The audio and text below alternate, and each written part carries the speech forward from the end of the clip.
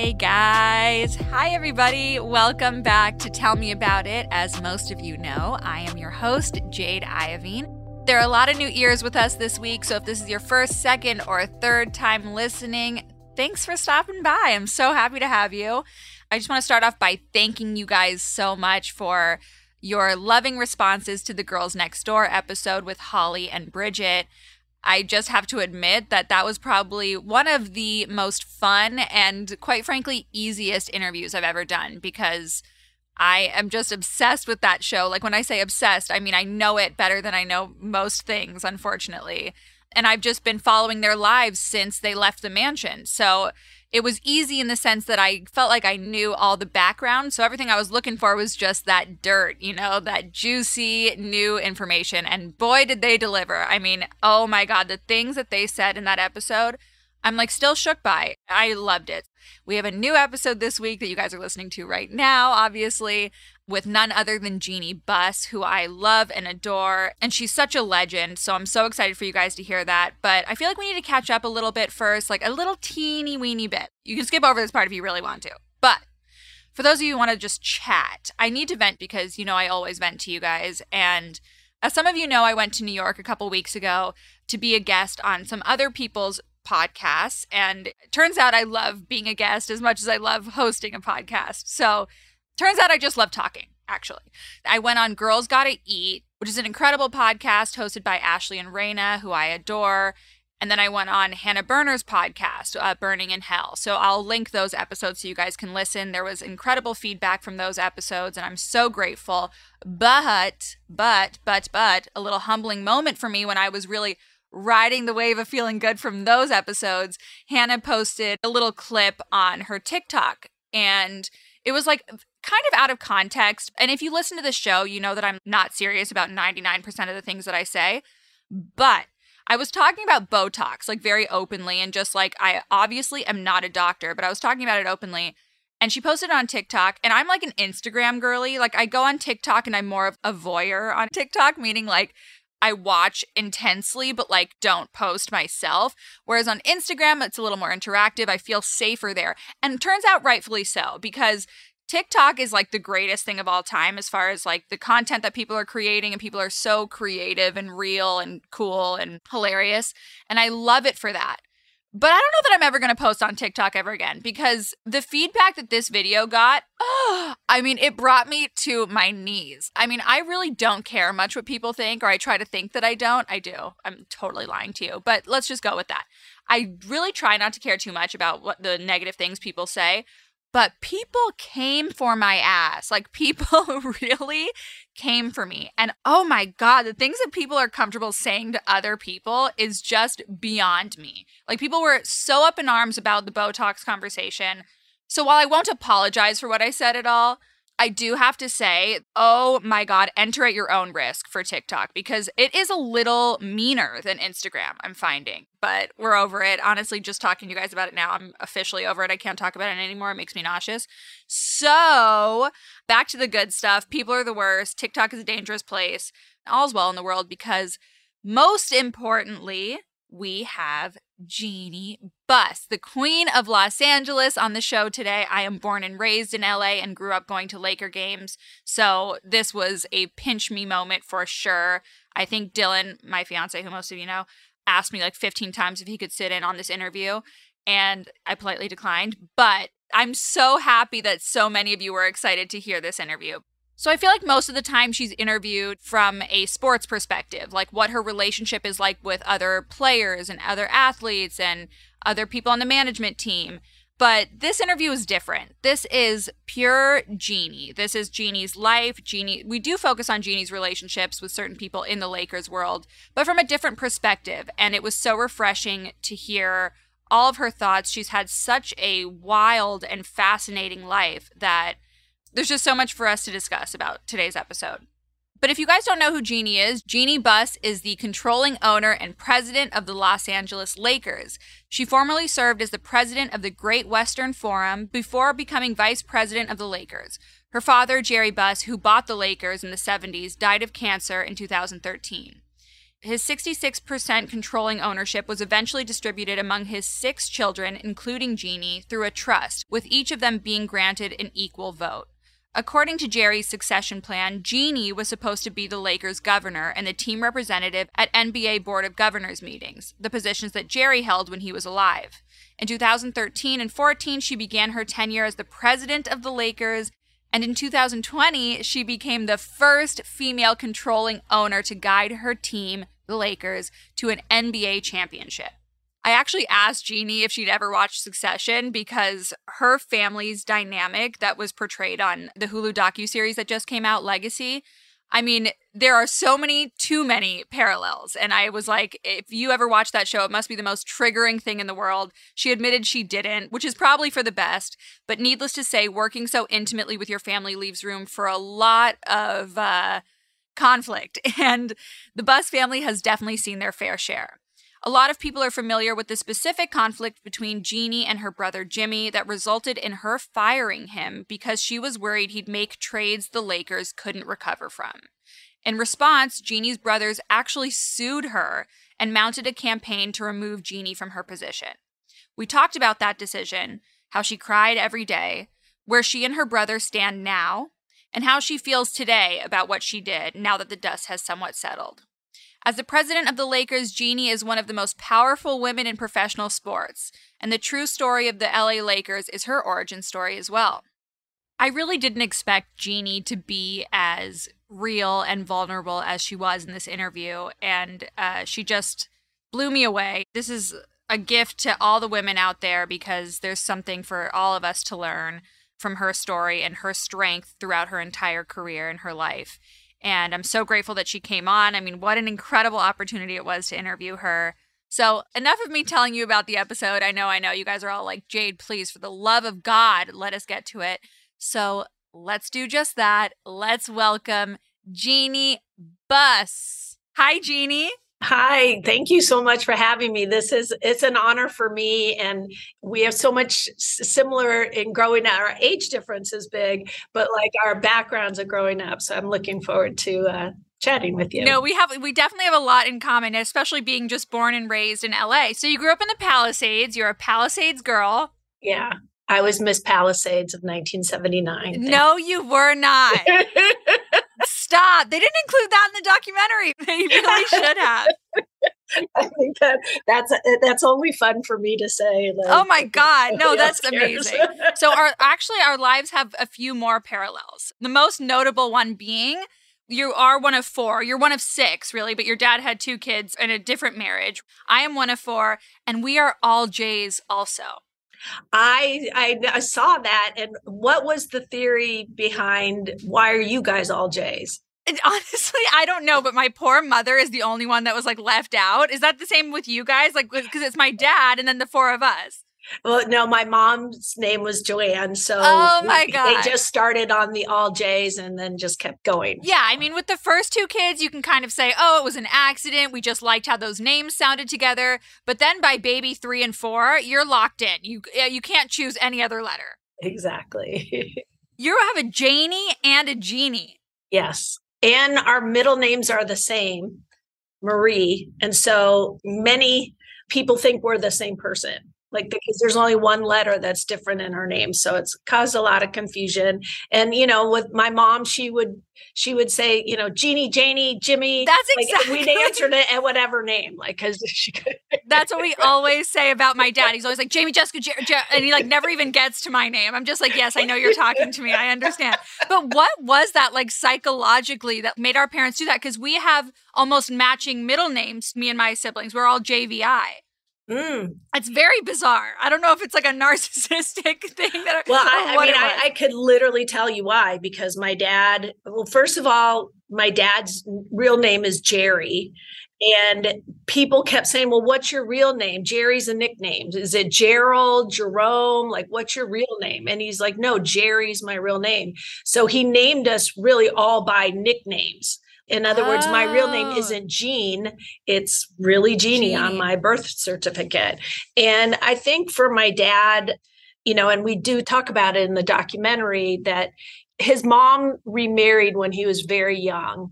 And then his mom had 2 more children, but his stepfather wouldn't adopt him. And so all his siblings had the last name Brown, and his last name was Buss. So he always felt like he never fit in, even in his own family. And I think that's why the J names made it very clear that we were family. Oh, I'm going to steal your reason. That's a better reason than mine. I think my parents were just not creative or something. That's so sweet because he wanted to feel like a proud family unit.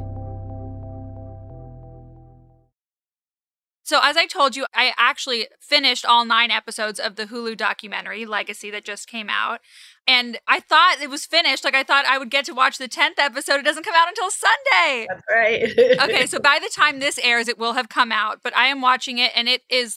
Because I watched the other one that people played you. Oh, Winning Times. Like the scripted HBO series. Yes. That we had nothing to do with. Right. Let the record show. But I feel like this one is really an intimate look on like your family, your dynamics, and so much of your story, which I was so fascinated by. Well, it was really important. This was the story of the Lakers from when Dr. Buss bought the team in 1979. Yes. So it may be confusing when people think it's a Laker documentary about the history of the Lakers. Right. It's not. It's only like this 40-year period from when my dad bought the team and the ups and downs and the Showtime era, the Magic Johnson. And we could have filled many more hours with all the different things. It's really incredible. But what was important to me was that people know kind of like why my dad created what he did and what was important to him and why the Laker girls. A lot of people don't know that the Laker girls were the first dance squad in the NBA, and the NBA tried to stop him from doing that. Right. He wanted to put on a show. He understood that sports is entertainment and that you kind of have to like marry them together in order to have the kind of following and fan base that the Lakers have created here. And growing up in LA, especially with the courtside culture, and my dad had seats and the whole thing, I expected that every team was like that and that it was, that much of showmanship. And it feels like a parade when you go there. You know what I mean? It's like this big party. And I thought that was like every team, but it wasn't. And it really was your dad's idea and his legacy. It's so crazy to see the backstory of it all. Was there anything that we're going to get into like your whole life, but I'm just curious from the jump, was there anything that, I know like your whole life, you're like, oh, Jesus. Was there anything that you were like hesitant to share that made it into the documentary? Yeah. I mean, actually there's something that will be told in the final episode that people haven't really heard about yet. And so that was kind of an internal discussion of, is this really the right place? And I think we did the right thing. So you know. Oh my God, that's quite the cliffhanger. Okay, I'm excited. There are so many layers within the Laker world, and then your whole family, which is something I want to unpack with you. So you're one of 6 siblings. You have 4 full siblings and 2 half-brothers, 2 more J's. But you guys grew up in the Palisades. Your parents were together until what age? Probably I was in 4th or 5th grade. Okay. So, 10 or 11. And that was any child of divorce. I'm one of them. Knows the trauma that it causes. And back when I was growing up, there was like this theory that you protected children from any bad news. Like you never told kids anything about divorce. Right. And so I didn't realize that my parents were separated because my dad would come home on weekends and I would see him then. But when I would go over to my friend Megan's house and her dad was home during the week, I was like, why isn't your dad at the office? Right. You're like, why is he home all the time? Because that's what my mom said. Oh, your dad's at the office. Like that's what we heard. So, okay.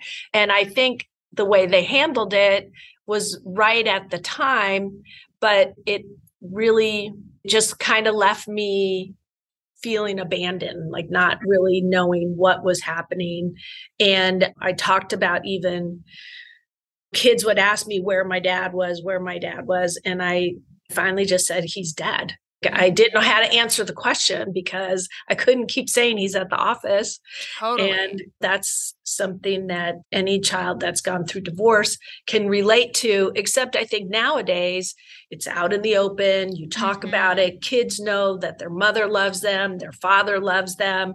They're just not together anymore. And it becomes much easier for a child to process. Right. I remember hearing that you would ask your dad, are you Superman? Because he would just fly in at random times and you didn't know when to expect him. Yeah. And that's exactly what I thought he was. He was just like this character that came in my life and something fun happened. So were you angry with your dad for not being around as much? Did you inherit any of your mom's anger? Yeah. I mean, in retrospect, I think I've had the luxury of going through therapy, which I recommend that anybody that has that opportunity should take it, and kind of understanding where she was coming from and what she had gone through. And it helped me have more compassion, putting myself in her shoes and just really not knowing how to really handle a bunch of kids we were all like about 2 years apart. So she had 4 kids under the age of 12 needing her attention. And here she's going through a divorce. It had to be really tough on her. Right. That was the same with my family. We're all like exactly 2 years apart. I mean, I have so many questions about your childhood because, first of all, is it hard for you to watch Succession? Have you ever seen that show? Do you know how many times people ask me if I watch it? And I don't. You can't. I don't, which is, I probably should, because we're often compared to that. And it's a family business. That's what happens in a family business. Right. So like what age did you reconnect with him or have a stronger relationship with him more when you guys were of the age where you could work with him? And what age was that? I started working for my dad when I was 18. And when I graduated from high school, from Palisades High School, I went to the University of Southern California, USC. So that summer, I went to go live with my dad in between high school and college. And we had such a great time that summer. He had just bought the teams and the Forum. And so then when it was time for me to go to school, I was going to move back home to the Palisades. And my dad said, we've had such a great time. Why don't you just stay here? Why don't you live with me while you go to school? And I was like, okay, that would be great. And he said, but I'm going to have to get a bigger house. So he went and he started looking at houses, and he called me one day and he said, meet me at the Polo Lounge. This is so LA. Yes. Meet me at the Polo Lounge. We're going to have lunch, and then we're going to go look at this house. It's some old movie star house that and I go, you mean Pickfair? The Mary Pickford Douglas Fairbanks house?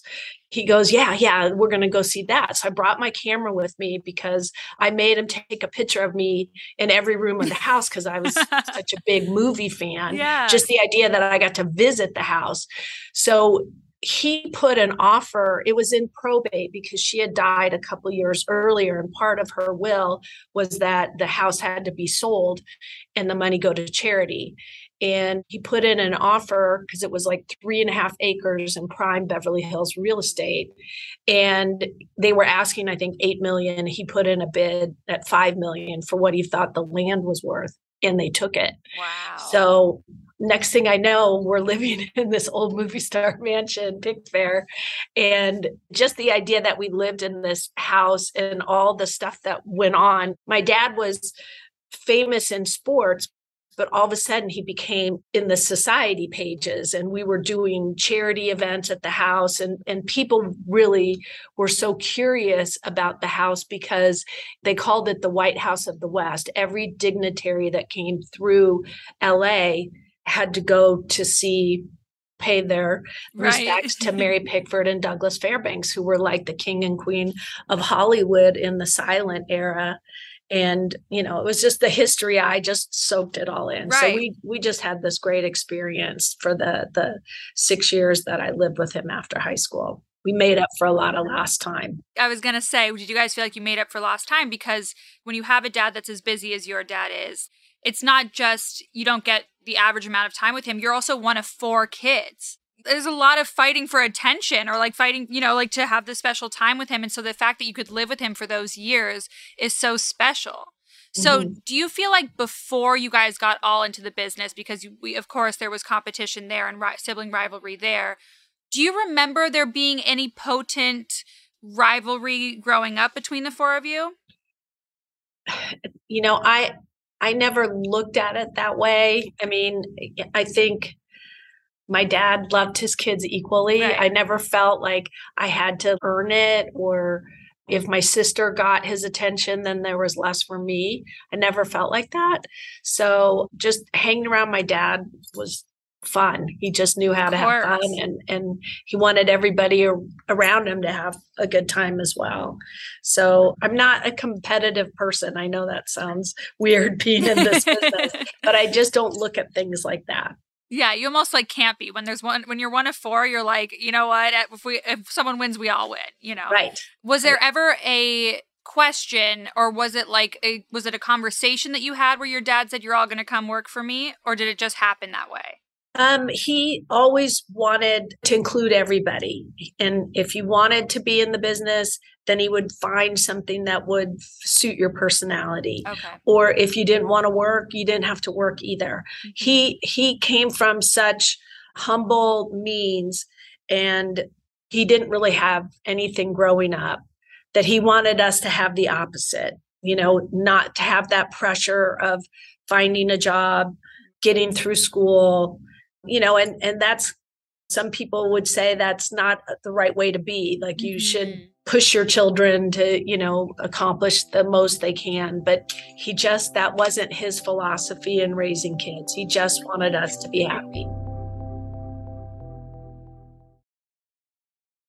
Something I really want to focus on, we haven't talked about it on the show before, but just being a child of divorce myself, I think the biggest fear oftentimes, and I'm so glad that you guys touched on this in the docuseries, is this idea of the second family, right? So you're one of four, and you guys have been through, all of this stuff, and you guys are, now working with your dad.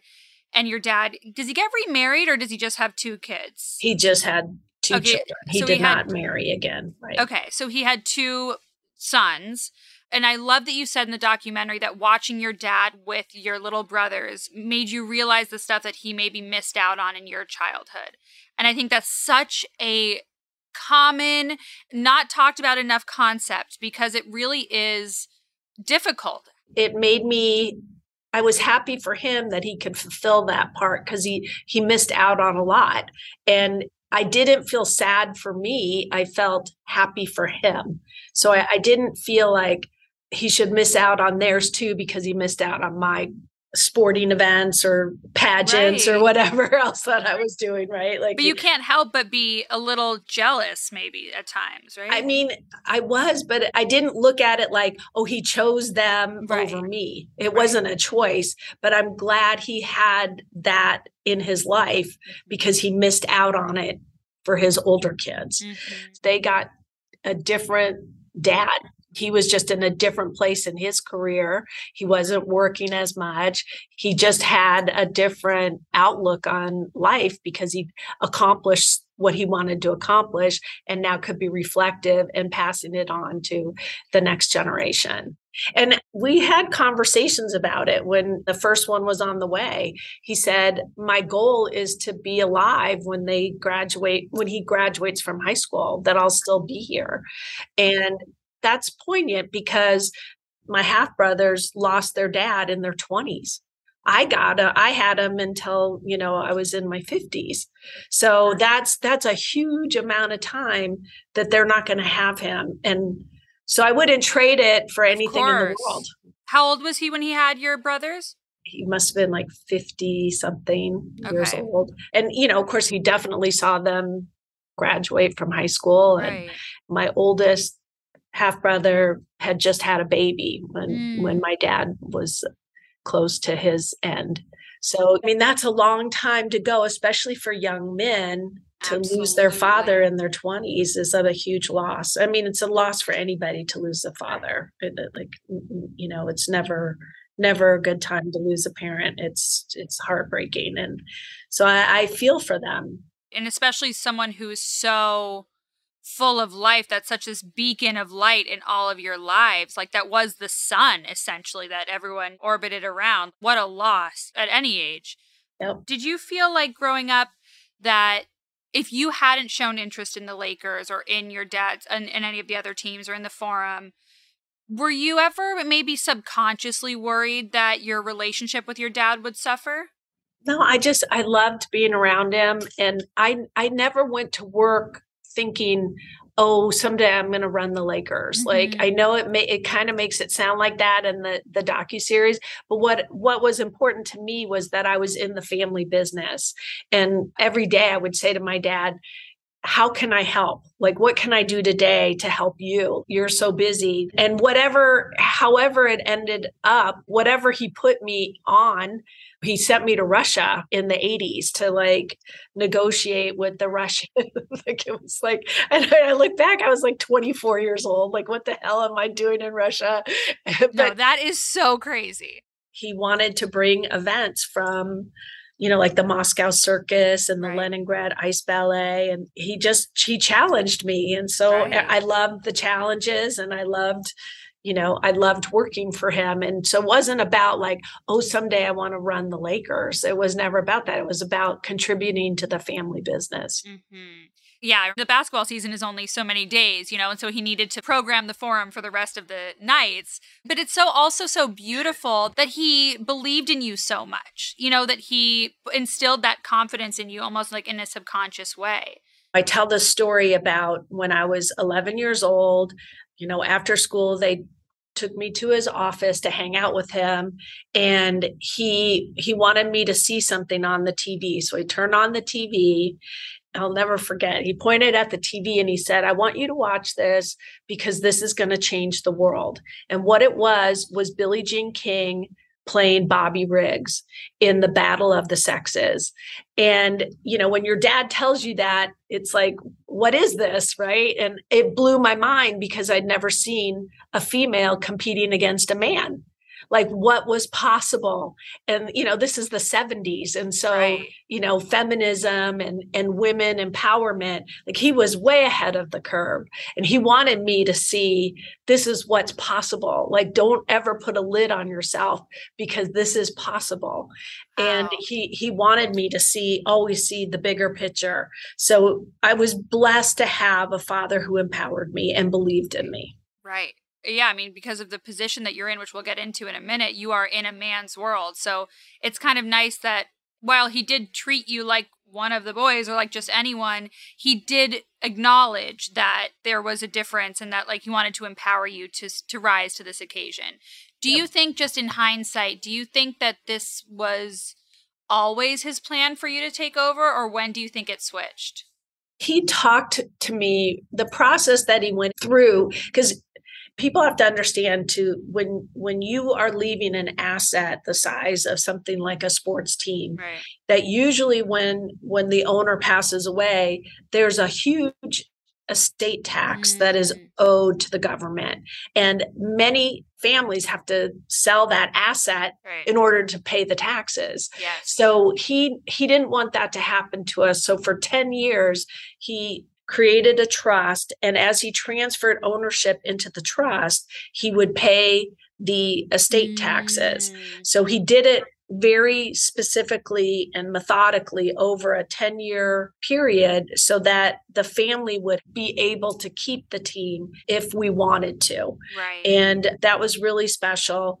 And he told me in all these years as he was doing this, his estate planning, that he ultimately would leave me in charge. And what that means is that in the NBA, they recognize one owner. There's only one voice that can bind the team to any business decision, basketball decision, because if you have partners that are in a dispute, who do you listen to? Right. And if you're in a dispute in a partnership, then you can't operate a team because there's nobody making a decision. There's constant fight and conflict. So in the NBA, they recognize one owner. And my dad said that it would be me. Right. And, I never really thought about it. I was like, Dad, you're not going anywhere. Why are you telling me this? And if he had changed his mind, I wouldn't have cared. That wasn't my end goal. My end goal was to just take care of the family business however he wanted me to. Wow. But then as it played out, I was legally in charge and was challenged by my siblings, right, and had to go to court. And, the judge quickly ruled that's exactly what the trust says. And to give it that clarity. And I think that my dad didn't explain it to my siblings because he didn't want the conflict. He didn't want them all to say, well, why not me? Wow. He didn't want to see that kind of fighting. And he knew that I was a balanced person and I would approach things and always put the business first, and everything else would take care of itself. Was there ever any part of you, because it was kind of a surprise to your siblings and because of the wrath that you endured after, with your siblings trying to take you off the board and everything, was there ever a piece of you that was like, why did you leave me to handle all of this? And why didn't you tell them before? Yes. Anybody who's been through it in a family business, and the majority of businesses in the United States are family owned. Totally. So I think this plays out in many different ways than just in this instance. And in conversations with my dad, he said to me, he literally said, I'm sorry to do this to you. I'm sorry that I'm doing this to you.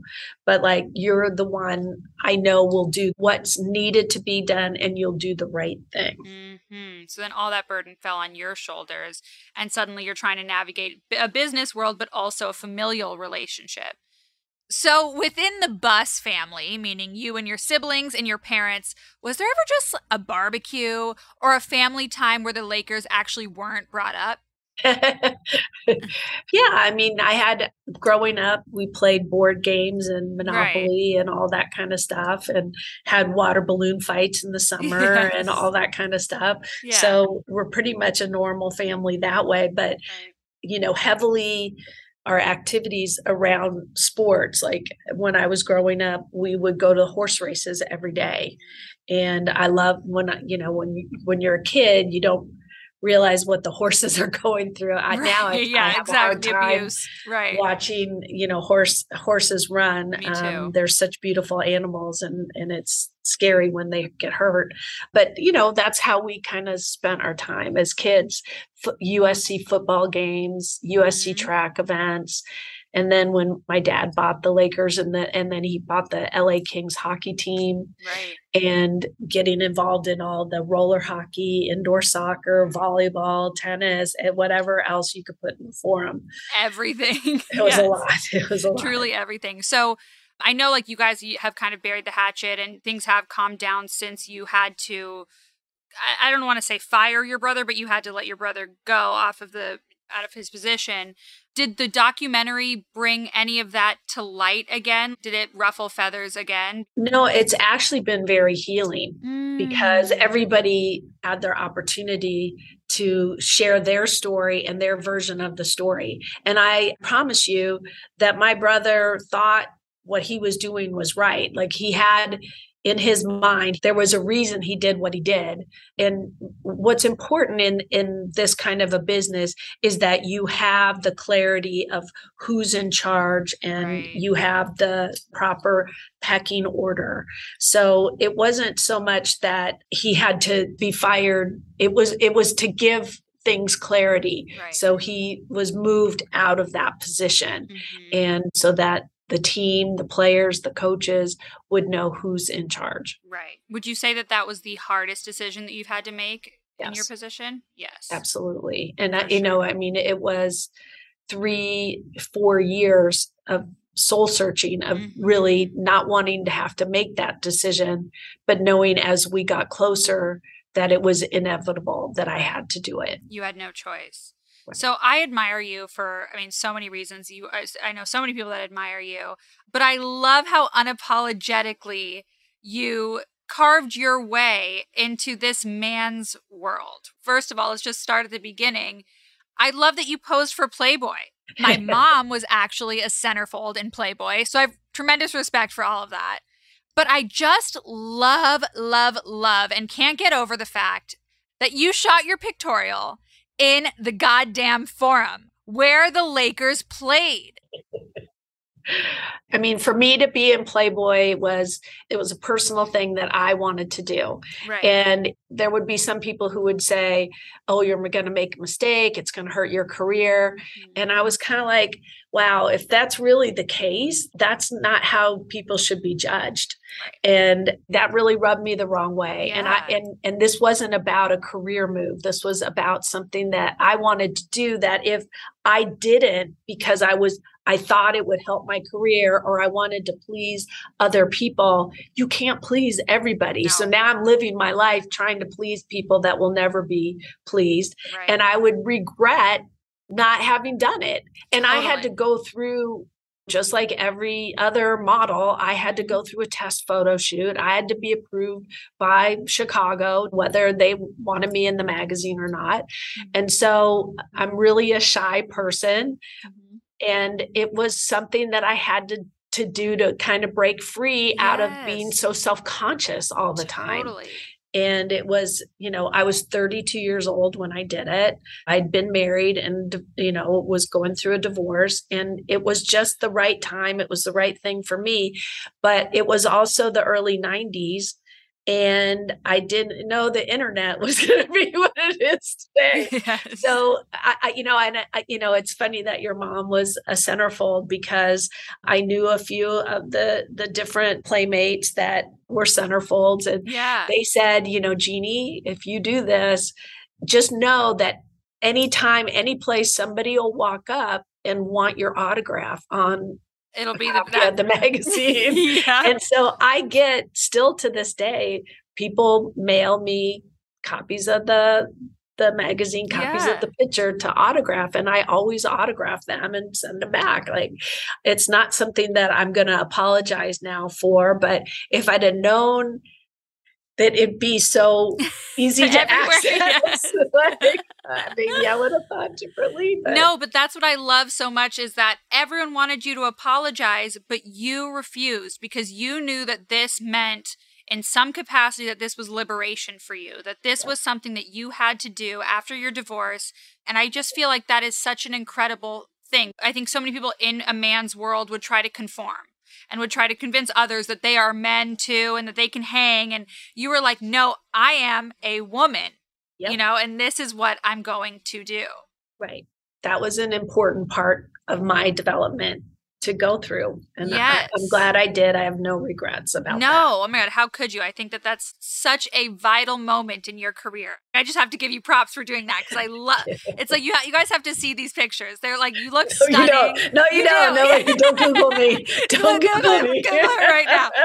No, I know. And it's also like a different, I love how you talk about it's a different hair situation that my mom deals with that too. She's like, I swear it was part of the times. So I want to talk to you about being a woman that's posed in Playboy and being just a solid, I am woman, hear me roar.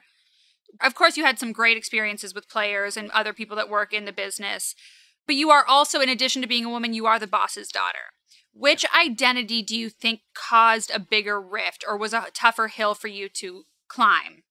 I think any kid that's the kid of the boss has unfair pressure put on them and really has to almost overcompensate for their position, and they have more to prove. And I think it's even worse for boys, men, to go through that, to be the son of the boss. Absolutely. Because people don't think that you deserve to be there.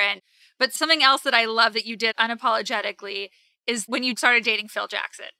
You're just iconic in so many ways. Like, I just love that you knew how intelligent you were. You were so confident in your capabilities that you never tried to hide behind anything else or change any of your behavior or like your callings because of the way that it would make other people feel. Like, you just steadfastly moved forward. Were you terrified to tell your dad that you were dating the head coach of the Lakers?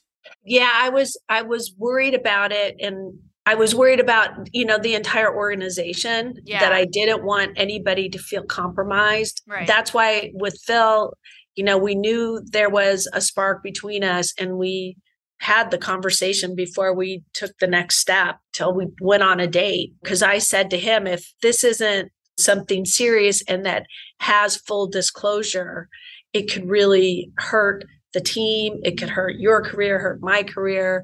And I think by being transparent and telling the truth and being truthful, it may be awkward at some point, but then it would stabilize and actually pay dividends that people knew are standing. Right. And you kind of believed that it would all work out in the long run. In love, you have to hope that it works out. Yes. No, I just mean as far as telling people, like you just thought that they would all calm down eventually, right? Right. And with Phil, it was the most important relationship in my life. And it came at a point in my life where I was searching for truth. There's so many great things about him, but he was a teacher and he was very Zen. And because I was a passionate person about my work, I think that's what he respected, even though there's a 15-year age difference. I think the thing that was the most difficult was because he had been married twice before and had children, he did not want to have children. And I think that kind of had to play out in our relationship too. Right. That when he ended up leaving and going to New York, that we didn't have a child that would have brought us together. Totally. And we grew apart, but we're friends, No, that was something that I actually took note of when I was watching the docuseries, was how incredible and impressive your and Phil's relationship is now. But I really want to unpack the kids thing, because I just so strongly believe that we need so much more representation of badass women who just decide that path isn't for them. Do you remember making a conscious decision that wasn't going to be part of your journey, or did you just realize it over time? For me, I think what's important, and I'm glad we're discussing it because I agree with you. I think more discussion needs to be had. And I think what's important is everybody should make the best decision for them and we shouldn't judge, because in the 80s, there was movies like Working Girl and, like You Can Have It All. And and there was a lot of pressure on women to be able to do everything. Like, why not, freeze your eggs, do the and get that promotion and write that book. And for me, I didn't want to do anything at a C+ level. It's like, if I did something, I wanted to get an A. And I'm not a multitasker. I'm a horrible multitasker.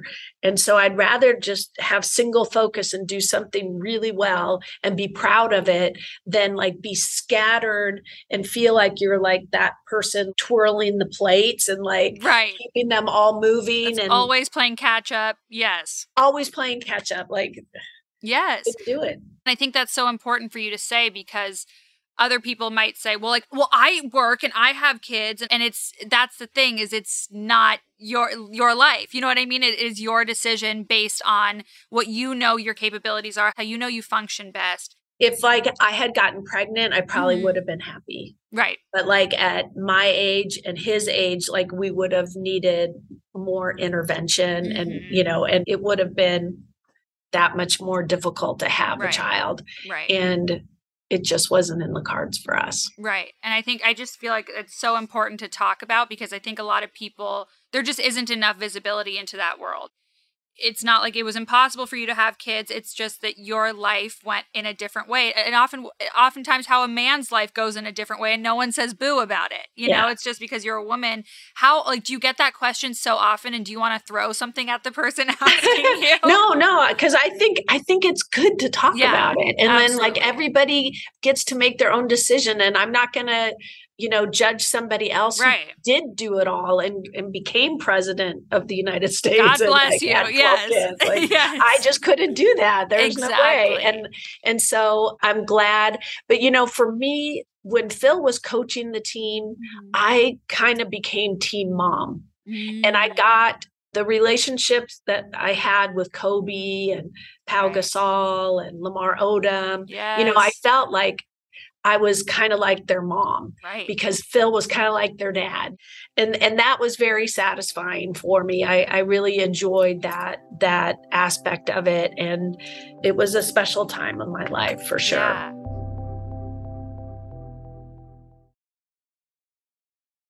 Let's talk about the hard parts of your job. So what was the closest you've ever come to quitting?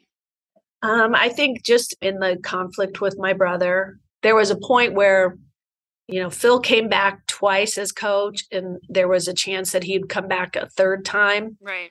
And that was kind of the start of the problem with my brother. And it hurt because the idea of Phil coming back and coaching Kobe again and maybe having a chance at a championship before my dad passed away. And they kind of pulled the rug out from Phil, and it just hurt. And I cried every day. And I don't know if you've ever had that where you cry and it's like just tears are coming out of your eyes. Like, it's not like you're like boo-hoo crying. It's just you can't stop the tears from falling. Oh, it's awful. How long did that last? That was 3 months. I was like that. I was devastated. Because it's your family and your career and your love life. Oh my God. It's literally everything at once. That's impossible to take. Who did you rely on during those times? My best friends, my therapist, yes, my dog. Yeah. Oh my God. Princess Cujo. Yeah. Princess Cujo. Genius. She was great. I love that so much.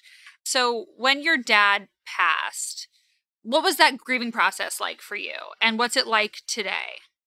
Someone had told me who had lost a parent that when they get older, any time that you have that you can spare to spend with that parent, you will never regret. Right.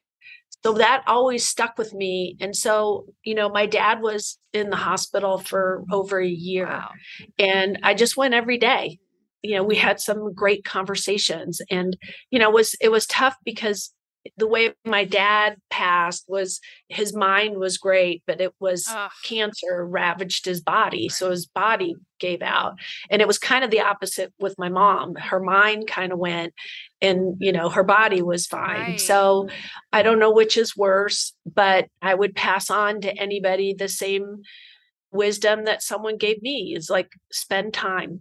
Just spend time because you will not regret it. And I had that peace, and it's hard. It's hard to see the man that I thought was Superman, in bed, and that he wasn't going to make it, and coming to that realization. It's a hard process, but we all go through in losing a parent. Right. But it's so nice that you do look back and you think like, I did spend so much time with him. Anytime that I could, I was with him. You have so many memories with him. There's probably not that flavor of regret. Do you still dream about him? I do. Isn't that wild? And and then someone told me, another smart person said, as time goes on, you will remember your dad as your dad, not what, him being sick and weak. It does come back, and that's the vision. You see the vital, healthy. That's at the forefront of your memory. Yeah. Energy. So he's been gone for about 10 years in February, right? Yep. So a few years after you lost your dad, you suffered another tremendous loss, which was the death of Kobe Bryant and his daughter, Gianna. I think I speak for this whole city when I say we are all still mourning that loss. And it was so tragic. And I imagine that it's especially for you who knew him so intimately, so painful to revisit. But I would be remiss not to ask about him because he is just this legend and is such a fundamental part of the Lakers and your career. What was your last memory of Kobe? That's kind of painful for me to talk about, getting the phone call and jumping in my car. And Gianna, you could see she had that same drive that Kobe did. And there was one day Kobe and I were having lunch, and he brought Gianna, and he goes, I hope you don't mind. I brought Gianna because I wanted her to see you in action. to see a powerful woman. Yes. And this was shortly after my dad had passed away. And Kobe knew I was struggling with, like, this was a lot being put on my shoulders. And I think he's telling me he brought Gianna so that Gianna could see me. But I think he was inspiring me because of the father-daughter relationship and reminding me that I'm a role model and that I could be strong. That's the kind of, Kobe had insight to his teammates and who he played with and how to get the best out of people. Yes, and I really think that he was doing that to inspire me, that he brought Gianna to inspire me. So to lose both of them, it's devastating. Yeah. Thank you for sharing that. Because no, that is so powerful, because as you were a young girl at a time that looked at your dad the way that she looked at Kobe and wanted to be like her dad. And a lot of people said, like, oh, what do you want a son to Kobe? And Kobe would be like, nope, I have 2 daughters who are just as capable. And your dad kind of had that same energy, which is such a gift. Such an incredible thing. So in closing, we get so many questions about female roles in typically male-dominated industries. And quite frankly, you are the perfect person to ask about this. What is your advice for those women who work in male-dominated industries? I talk about this in the docuseries about when I first started at the board level at the NBA. There was a luncheon and we were in line at the buffet and somebody grabbed my ass and I turned around and it wasn't like I was, oh gosh, I'm worried somebody's going to sexually assault me. It wasn't like that. It was that he was reminding me I didn't belong. And that, I think, is the toughest thing for women in industry, is that whatever position you're in, if you work with a group of people, the guys will plan a golf outing or the guys will go to a strip club. And then what do? Like, you can't, unless you want to play golf, which, the guys don't even think of asking you if you want to play golf, right? Like it's just this divided workforce and reminding you that you're one of a few, or, you're the only woman on the staff. And, that's the part that can wear you down, but get it straight. You belong there. Nobody's going to tell you what you can and can't do, but they'll intimidate you, and everybody's out for themselves. But don't buy into it. You be you, and don't lose sight of that, and don't get caught up in the games, because that's just gamesmanship. Yeah, it must be impossible. Like, you can't even go in the locker room. Even little things like that. That's frustrating. So you have to carve your own spot and know in your heart of hearts that you belong there, despite what anyone tries to do to intimidate you or tell you otherwise. Right. I love that. Thank you so much, Jeannie. You are even better than I thought. I mean, I'm such a fan of yours. I just think you're unbelievable, and I appreciate this so much. Well, I hope to see you at a game or, meet you in person. And I really appreciate somebody at your age doing what you're doing. Oh, thank you. And being willing to listen to people, wise my gosh. years over. No, you have so much to teach us. We have to meet in person sometime off the record so we can really get into the weeds, because we can go into more parallels of our life. Thank you.